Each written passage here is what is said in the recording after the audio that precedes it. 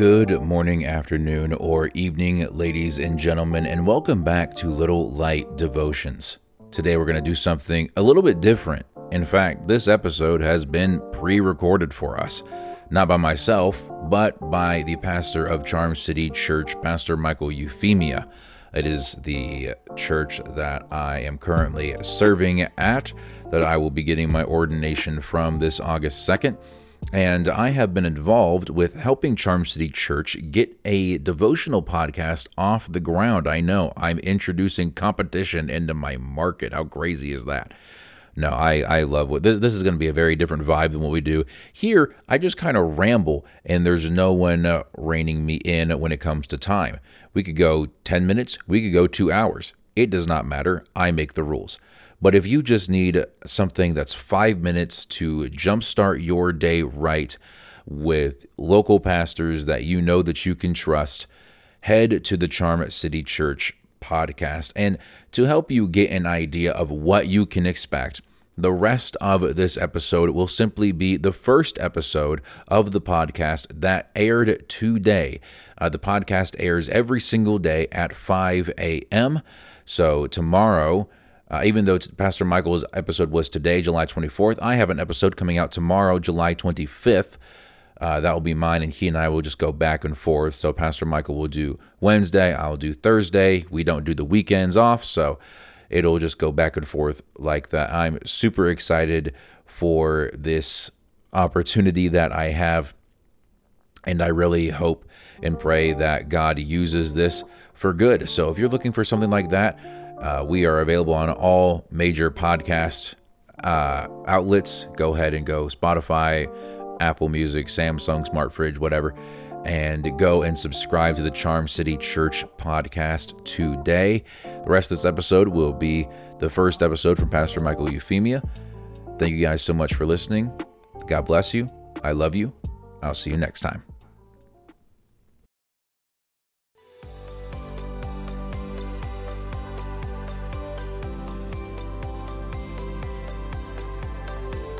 Well, good morning. It is Pastor Michael here. I hope you're feeling more energized than I am today. We are going to be getting into another quick devotional thought. And often, if you've come to Charm City Church, you have heard me say that two things, that God loves you and that God wants a relationship with you. The God of the universe loves you. The God of the universe wants a relationship with you. But if you've ever had struggles in your life, if you've ever had some things that are really hard to emotionally process, you would know that sometimes it doesn't feel that way. Maybe it's a sin struggle that you can't seem to get a hold of. Maybe it is a child that is rebelling against you, and it's hard to process that. Maybe it's the loss of a loved one, it's the loss of a friend. Could be depression, anxiety, whatever these things are, they can oftentimes have a negative effect on our view of how God sees us. And so today we are going to be in Psalm 139, and the writer of this, David, he's going through some tough times. He is going through some really tough times. He had made some really poor choices.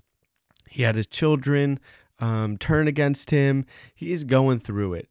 But here he writes something really, really special. And it says this in Psalm 139, starting with verse 13 and going to verse 18. It says, "For it was you who created my inward parts. You knit me together in my mother's womb. I will praise you because I have been remarkably and wondrously made. Your works are wondrous, and I know this very well. My bones were not hidden from you when I was made in secret. When I was formed in the depths of the earth, your eyes saw me when I was formless. All my days were written in your book and planned before a single one of them began." And so here's what I want you to really pay attention to. Verses 17 and 18 say, "God, how precious your thoughts are to me. How vast their sum is. If I counted them, they would be outnumbered. They would outnumber the grains of sand.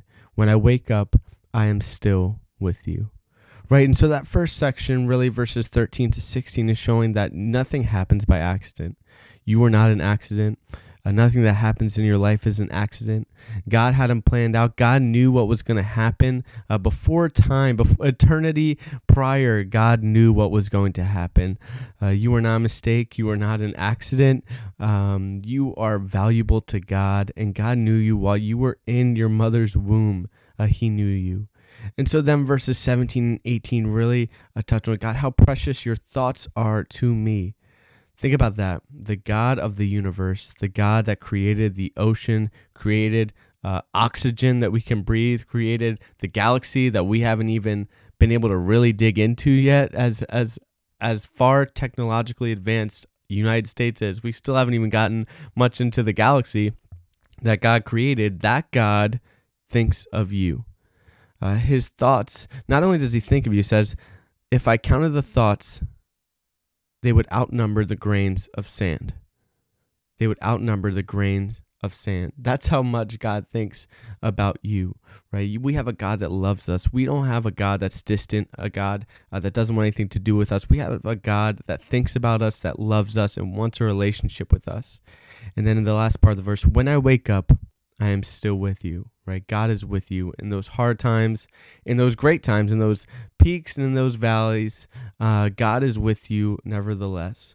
And so I would love to take that encouragement today that, number one, God has a plan for you. Nothing takes God by surprise. Number two, God loves you. God thinks about you.